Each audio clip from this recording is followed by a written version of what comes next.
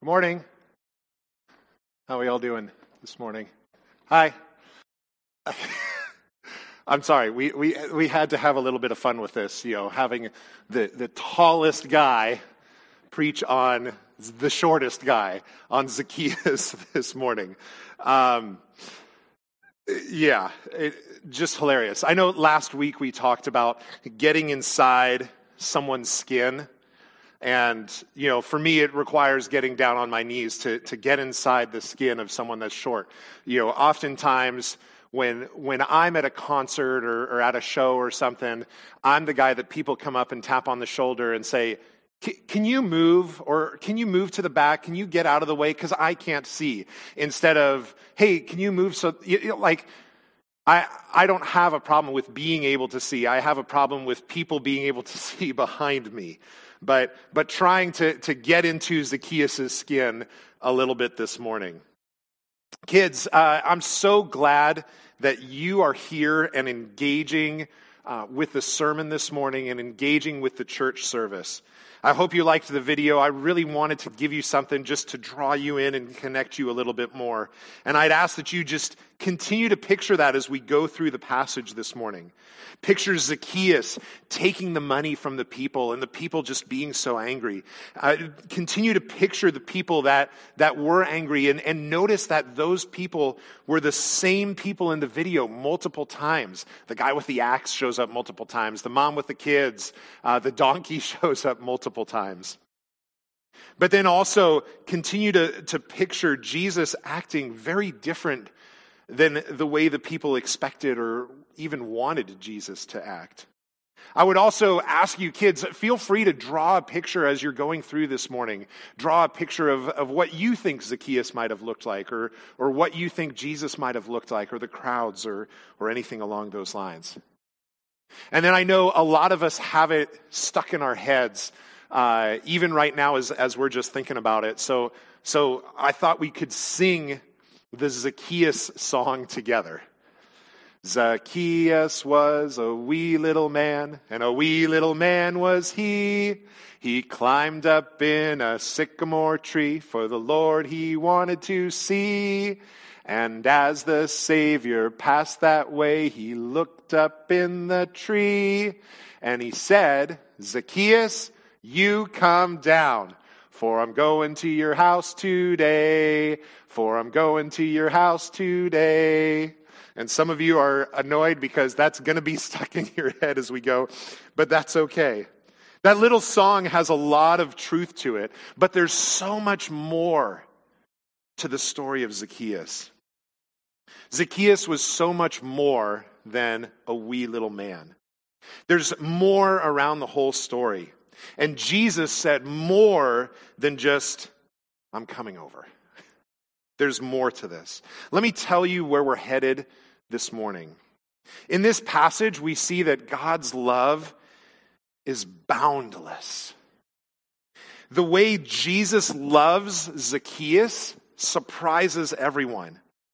We just sang and got to watch the Carlson kids even act out these lyrics.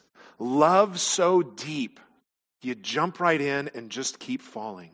Love so high, all the stars can't comprehend. Love so wide, east and west can't wrap their minds around it. Your love is boundless. Now, part of that comes directly out of Psalm 103. I'd invite you to close your eyes and listen as I read Psalm 103, verses 8 to 18. The Lord is merciful and gracious, slow to anger and abounding in steadfast love. He will not always chide, nor will he keep his anger forever.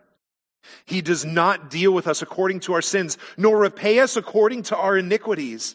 For as high as the heavens are above the earth, so great is his steadfast love toward those who fear him.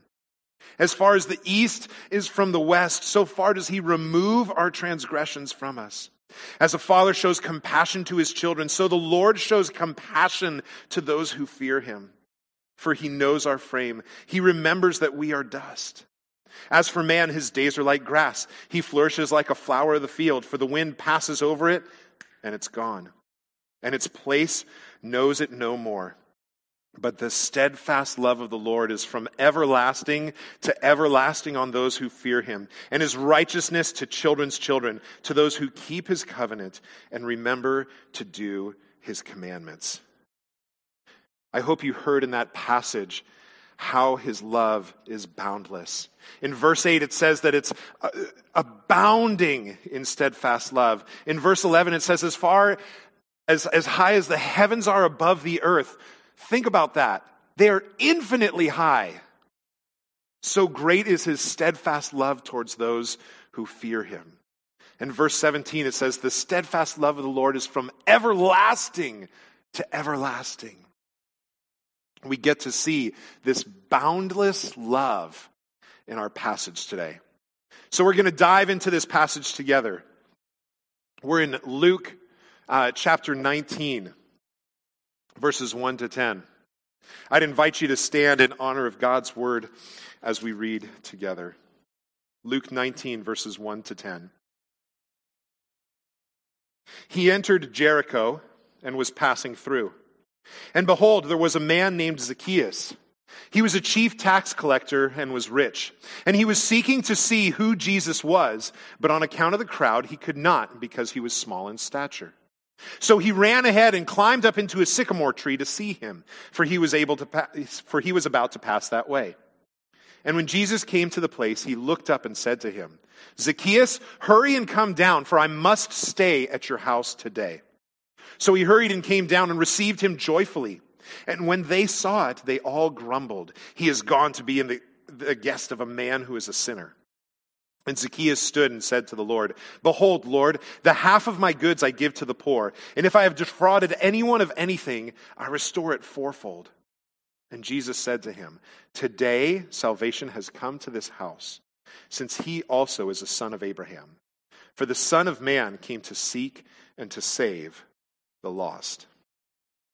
Lord, thank you that your love is boundless. And thank you that we just got a few moments this morning just to sit and rest in that fact. Oh, that your love just goes beyond anything we could imagine, anything that we could dream. God, as we dive into this word that you've given us, that even is boundless love. That you would communicate with us, that you would give us your word that we can continue to come back to, continue to wrestle with, continue to dive in, and continue to seek to understand you. So God, this morning, as we seek to understand, let us just grab on to who you are a little bit more and be enraptured in your love this morning, God. We ask this in Jesus' name. Amen. Amen. Well, let's continue on. Go ahead and grab a seat if you're standing up. And we're going to begin by just looking at the setup of this passage. If you're looking at your notes, you'll notice that this covers Luke 1:1 through 19:2. And no, we're not going to go through every verse in that. But this is one of those passages that's really helpful to have the stuff before this to make more sense. It's like just diving into this passage alone is like trying to start a book in chapter 12. Or trying to start a movie halfway through and you're sitting there, well, who's that? Why are they mad at that person? Who is that other person? It's just confusing. You might catch a few things, but you miss out on some stuff. And the same thing here. So I'm going to point out a few things that we've been seeing through the book of Luke, that Luke has written down and built up and added in. And so I'm going to remind us of the significance here. So in verse 1, it starts out by saying, he entered Jericho and was passing through. This he is Jesus that the passage is referring to. So Jesus enters Jericho and was passing through. Jesus is on his way to Jerusalem. And he's getting close. Go ahead and look at this map here. This map roughly follows Jesus' movements beginning in Luke 9:51. And in Luke 9:51 it says, when the days drew near for him to be taken up, he set his face to go to Jerusalem. And this map kind of shows the direction that he's headed. And you can see that Jericho is really close. It's down towards the bottom. It's really close to Jerusalem. Jericho is only about 12 to 16 miles from Jerusalem. So basically, it's like going from NBC up to Cupertino or NBC to Milpitas.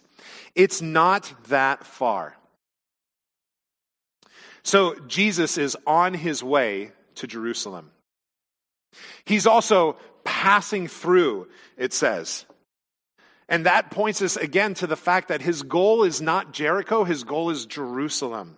His face is set towards Jerusalem. He knows what he's here to do, and he's headed that direction.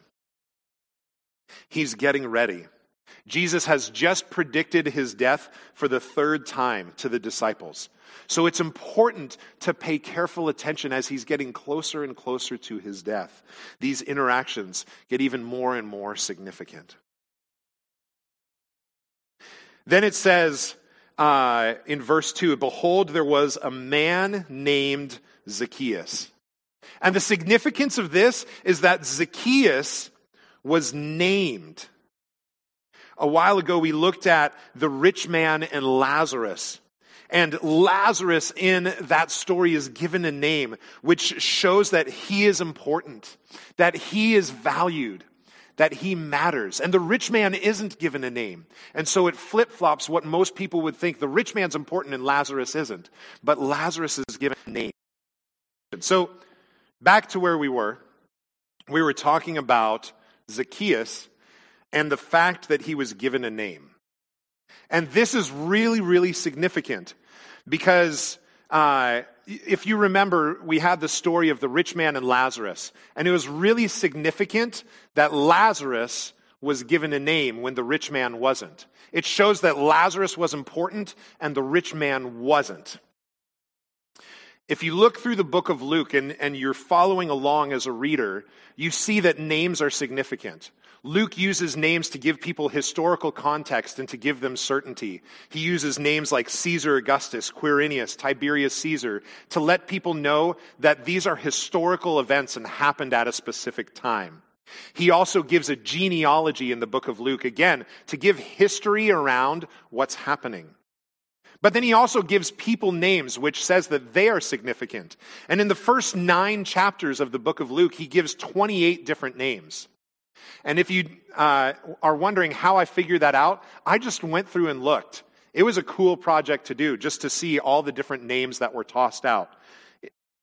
Now, after Jesus sets his face towards Jerusalem, the number of different names start to drop off radically. In fact, between when Jesus sets his face towards Jerusalem and our passage here, only 3 other names are tossed out. Mary, Martha, and then Lazarus from the story. That's it. And then after this story about Zacchaeus, we only get the names of Barabbas, Joseph of Arimathea, and Cleopas. So the fact that Zacchaeus is given a name is really significant. And as we can see in the second half of the book of Luke, it's really rare for someone to be given a name. So as readers, we should be paying careful attention to the fact that he's been given a name. We also know in the passage it says that Zacchaeus was a chief tax collector. We've talked a few times about tax collectors as we've been going through the book of Luke, and we know that tax collectors were despised by society. They would take more than was required for them to do. They were dishonest. They abused authority. They weren't liked people.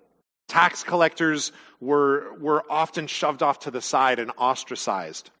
Now, we're told that Zacchaeus was a chief tax collector. And there's debate as to whether that was an actual role or office or not.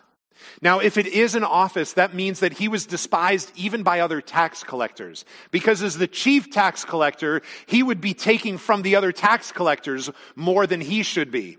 So not only is he despised by the general population, but he's also despised by tax collectors. But if chief tax collector isn't an office, which is more likely, then basically what it's saying is that Zacchaeus is the worst of tax collectors. He's the chief tax collector. So either way, whether it's a role or not, chief tax collector does not put Zacchaeus in a very good light. So we could walk in with this negative view of tax collectors. But if you've been paying attention through the book of Luke, tax collectors are painted in a very different color. In chapter 3, Luke says tax collectors also came to be baptized to John the Baptist and said to John the Baptist, "Teacher, what shall we do?" And he said to them, "Collect no more than you are authorized to do so." Tax collectors are coming to be baptized. In Luke chapter 5, Jesus sits down with Levi and eats and drinks with tax collectors and sinners, showing that this Messiah valued them. In chapter 7, there's tax collectors that were baptized. Again, mentioned. Tax collectors that were baptized. And later in chapter 7, Jesus is repeating the negative remarks that people are making about him. Oh, he goes and eats with tax collectors and sinners. But he calls it out saying, hey, this is something that I do. And in chapter 15, those first couple verses actually parallel this passage really well. But tax collectors draw near to Jesus, and Jesus is sitting with them, and the Pharisees grumble. And in chapter 18, there's the story of the Pharisee and the tax collector going to pray. And the tax collector leaves justified. So as a reader, we could actually be expecting something good to happen here. For Jesus to care for Zacchaeus, because we see a pattern through the book of Luke that Jesus cares for tax collectors. That tax collectors are changing their lives, are being baptized, are coming and following Jesus. But then we're told that Zacchaeus was rich. The end of verse 2. And if we've been paying attention through the book of Luke, we see that the rich are continually condemned by Jesus. In chapter 1, verse 53, it says, "He has filled the hungry with good things, and the rich he has sent away empty." In chapter 6, Jesus says, "Woe to you who are rich, for you have received your consolation." In chapter 8, as Jesus is talking about the different seeds that are sown, it says that seeds are choked by the cares and riches and pleasures of life. In chapter 12, Jesus talks about the rich fool who builds bigger barns, and he says, "So is the one who lays up treasure for himself and is not rich towards God." In chapter 16, Jesus says you cannot serve God and money. And in chapter 18, we just had Jesus' interaction with the rich ruler. And Jesus says, for it's easier for a camel to go through the eye of a needle than for a rich person to enter the kingdom of God. So, as a reader, we would expect Jesus to condemn Zacchaeus. And so those two things bring us to the conflict. Already, the reader's confused. What's going to happen here? We know that tax collectors are justified and loved by Jesus, but the rich are controlled and condemned by Jesus. We see connections with the healing of the blind man that just happened. The blind man was ostracized by society, and Jesus had compassion on him. And here, Zacchaeus is ostracized by society by being a tax collector. So would Jesus then have compassion on him as well? But you also see that it's a little different because the blind man was ostracized due to no fault of his own, whereas Zacchaeus was ostracized due to his own negative actions towards other people.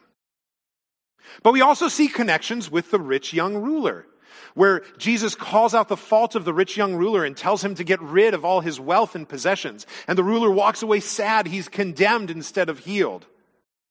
So what's going to happen here?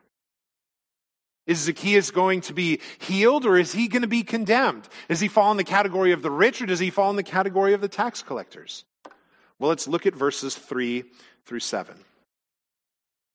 It says, "And he was seeking to see who Jesus was, but on account of the crowd he could not, because he was small in stature. So he ran on ahead and climbed up into a sycamore tree to see him, for he was about to pass that way.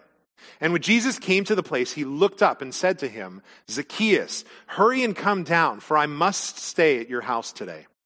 So he hurried and came down and received him joyfully. And when they saw it, they all grumbled, he has gone in to be the guest of a man who is a sinner.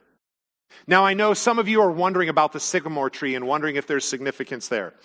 No, there's nothing significant. A sycamore tree is a common tree, boring, really easy to climb. That's it, okay? Now, going back to this conflict, what happens? Well, we can see here he's being treated like the blind man. Jesus is reaching out to him. And the reaction from the people that were watching, well, remember, the people that watched Jesus heal the blind man praised God after they saw Jesus heal. But what about these people? What did they do when they saw Jesus reach out to Zacchaeus? It says in verse 7, they all grumbled. Now, the view at the time was to accept the hospitality of a man whose wealth is ill-gotten is to become a partner with him in his crimes. So people would ostracize someone to teach them to stop doing wrong. They're looking at Zacchaeus and they're going, nope, like Jesus, your job in this should be to shun him. And you sitting down and eating with him is saying that you're connecting with him. And we've seen before this grumbling in the book of Luke. In chapter 5, it says, and the Pharisees and their scribes grumbled at his disciples, saying, why do you eat and drink with tax collectors and sinners? And in 15, 1-2, it says, now tax collectors and sinners were all drawing near to Jesus. And the Pharisees and the scribes grumbled, saying, this man receives sinners and eats with them. Now here in this passage, we don't just have Pharisees and scribes grumbling, but rather it says they all grumbled. Right now, it's time for us to understand the crowd and to get inside the skin of the crowd. The people that were mad, the people that were grumbling, were the very people that Zacchaeus had been robbing. Here they are in Jericho. And Zacchaeus lived in Jericho, and he was the tax collector for Jericho. So he's been going around to these people's homes. He's been pulling money from them. He's been taking from them. They recognize him. They know who he is. And so, of course, they start grumbling. Kids, do you remember the video? You remember how the people that Zacchaeus robbed later showed up and were listening to Jesus. And then they see Zacchaeus and they get mad at him and they're trying to chop down the tree that he's in. And they're all upset because they know who he is. They know what he's done. By all accounts, they had every right to be upset. They had every right to demand justice.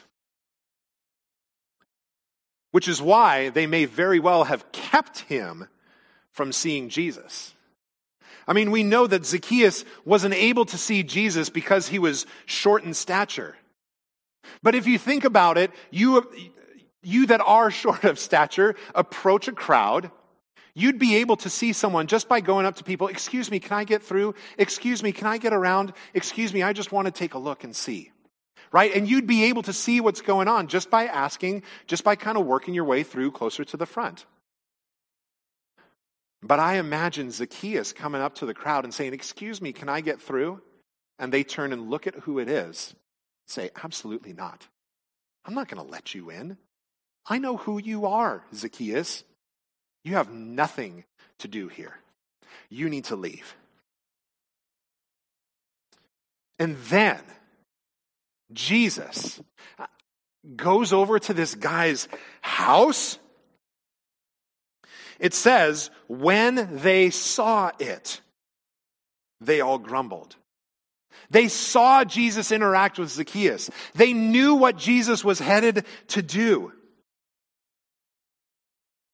And maybe they're thinking, sure, Jesus, look, you healed that blind guy, and that was really cool.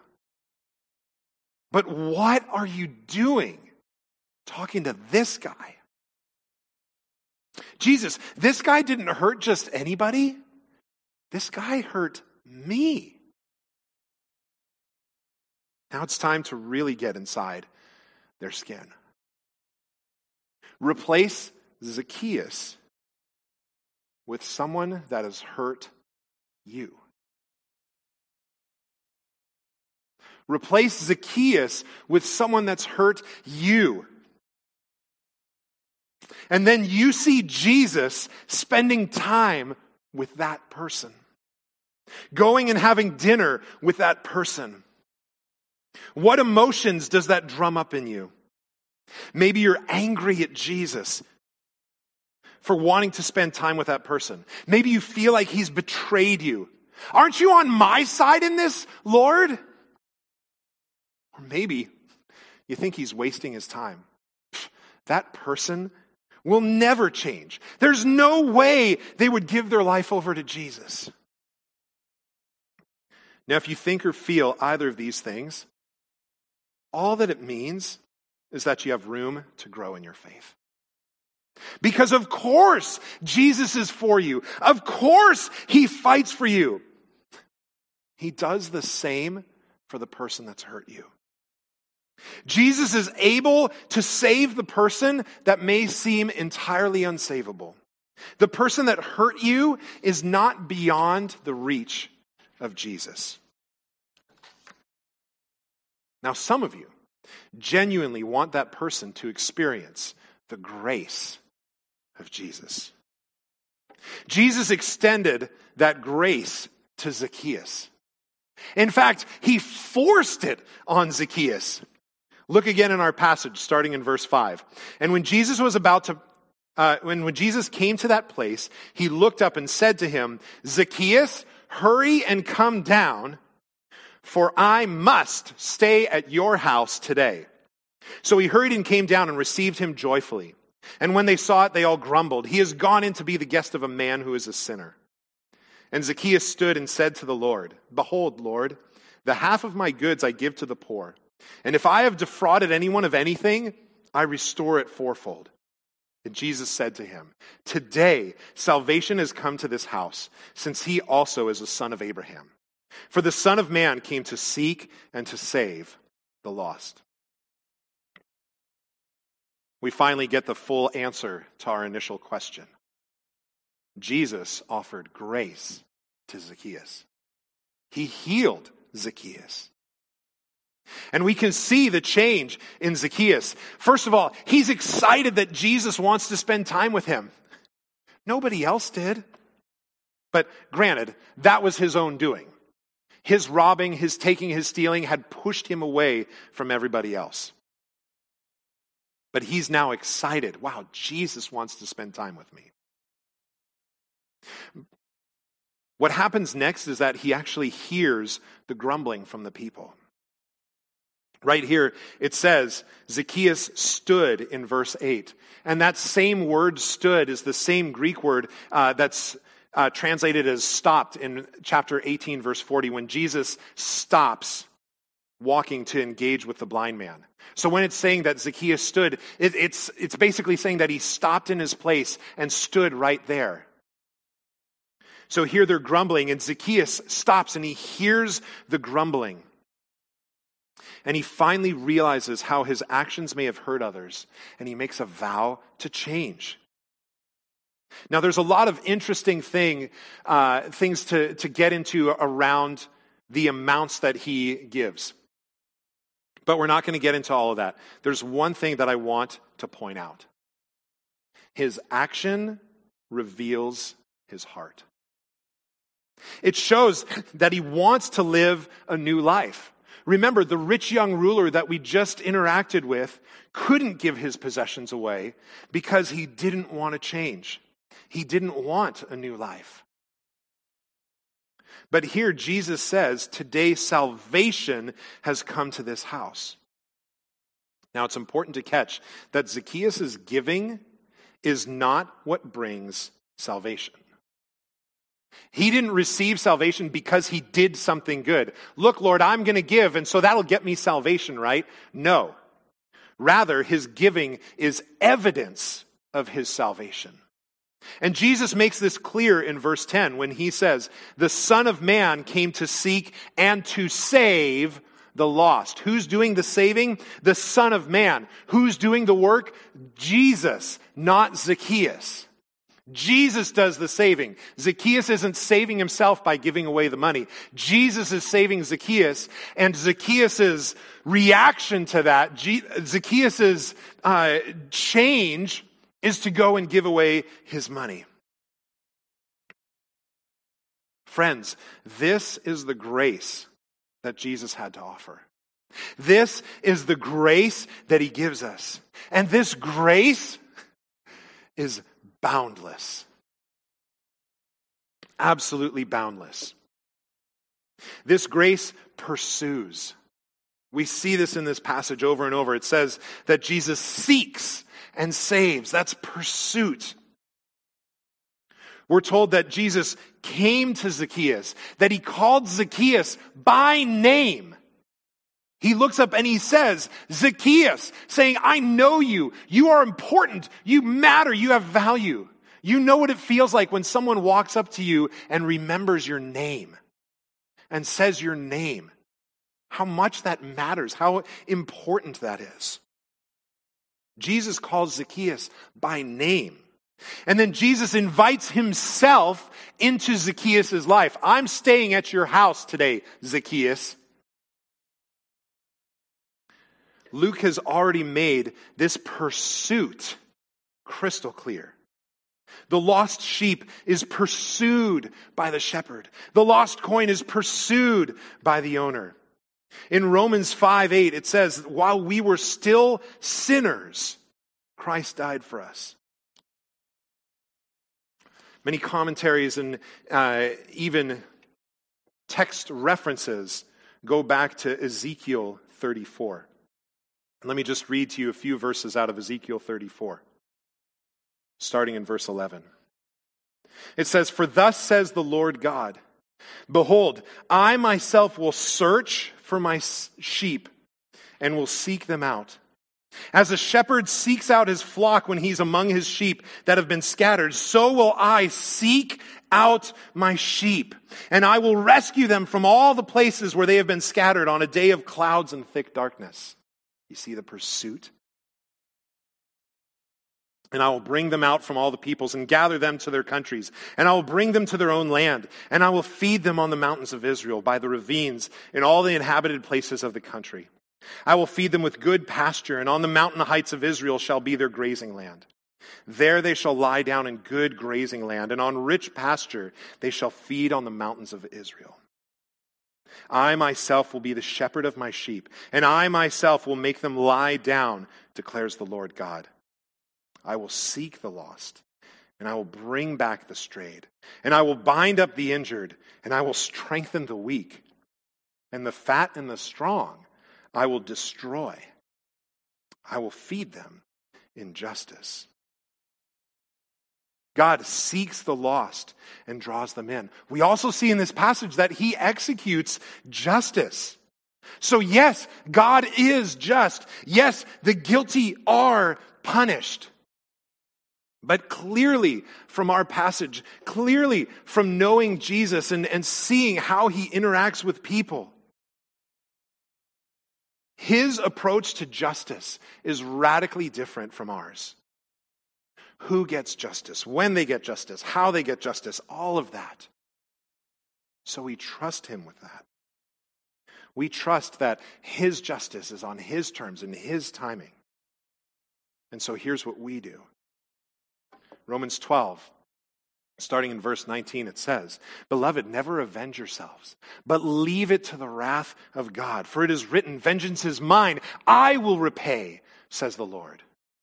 To the contrary, if your enemy is hungry, feed him. If he's thirsty, give him something to drink. For by so doing, you will heap burning coals on his head. Do not be overcome by evil, but overcome evil with good. Our job is to extend boundless grace, just like Jesus does.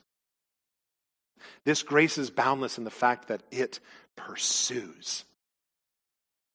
It's also boundless in the fact that it is available to those that we may deem unworthy. Remember what the crowd said? He has gone in to be the guest of a man who is a sinner. May we move from grumbling at this to celebrating this. Could you imagine the crowd reacting in a different way and praising God? Hey, he's gone in to be the guest of a sinner. That's fantastic, and we're excited about that. Now, sure, there's a lot of deep hurt, and so it was difficult for them. And so, yes, they grumbled. But may we celebrate when an enemy of ours finds Jesus. When an enemy of ours shows up at church, starts asking spiritual questions, may that move us to celebrate. Wow. Jesus, you're doing a work in that person's life. This is God's boundless grace. This grace is boundless because it changes lives. It changed Zacchaeus' life. It changed my life. And it changed your life as well. Or, if it hasn't yet, it can change your life. Friends, God's grace is boundless. His love is boundless. His grace-filled interaction with Zacchaeus ends around a table, where I imagine they are celebrating Zacchaeus' new life in Jesus. Not long after, Jesus sat around another table with his disciples and told them to use this meal to remember him. And then he went to the cross unjustly and took the penalty that the people wanted Zacchaeus to take. The penalty Zacchaeus deserved, but also the penalty that I deserve. The penalty you deserve. And he did it gladly. That is boundless grace. Let's remember that the grace the people didn't want Zacchaeus to have was the very same grace that each and every one of them needed. The justice we want exacted on those that have hurt us is the very same justice we are spared from through the cross. So if he can give me grace, can't he give it to my enemy too? He pursued me and invited himself into my life. Maybe he wants to do the same for the person that's hurt me. And maybe, just maybe, he is totally able to do that. Hey, he brought me to him. He can do it for them too. We're going to take communion shortly. I hope you have your elements ready. If not, grab them real quick. Then use this next song to reflect on God's boundless grace and love that he has extended to you. Remember all that he has done for you and realize that that very same grace and love is available to all, to the person that you may think is unsavable. Let's pray. God, thank you for extending grace to me. Thank you also for extending grace to the people that I not necessarily would. That shows that you are God and I am not. God, as we prepare for communion, let us just rest and remember in the fact that you died for us, that you took that penalty for us. God, we celebrate that and we're thankful for that. But God, we also need to remember that that grace is available to those that we may deem unworthy. Heck, the fact that it's available to us shows that it's available to those that are unworthy, because each one of us is unworthy. None of us are worthy of your grace, God. But you extend it to us, and for that we are so grateful and so thankful. So God, as we sit and reflect, help us be drawn back to what you've done for us. And help us even to start praying for someone that needs that same grace. We ask this in Jesus' name. Amen.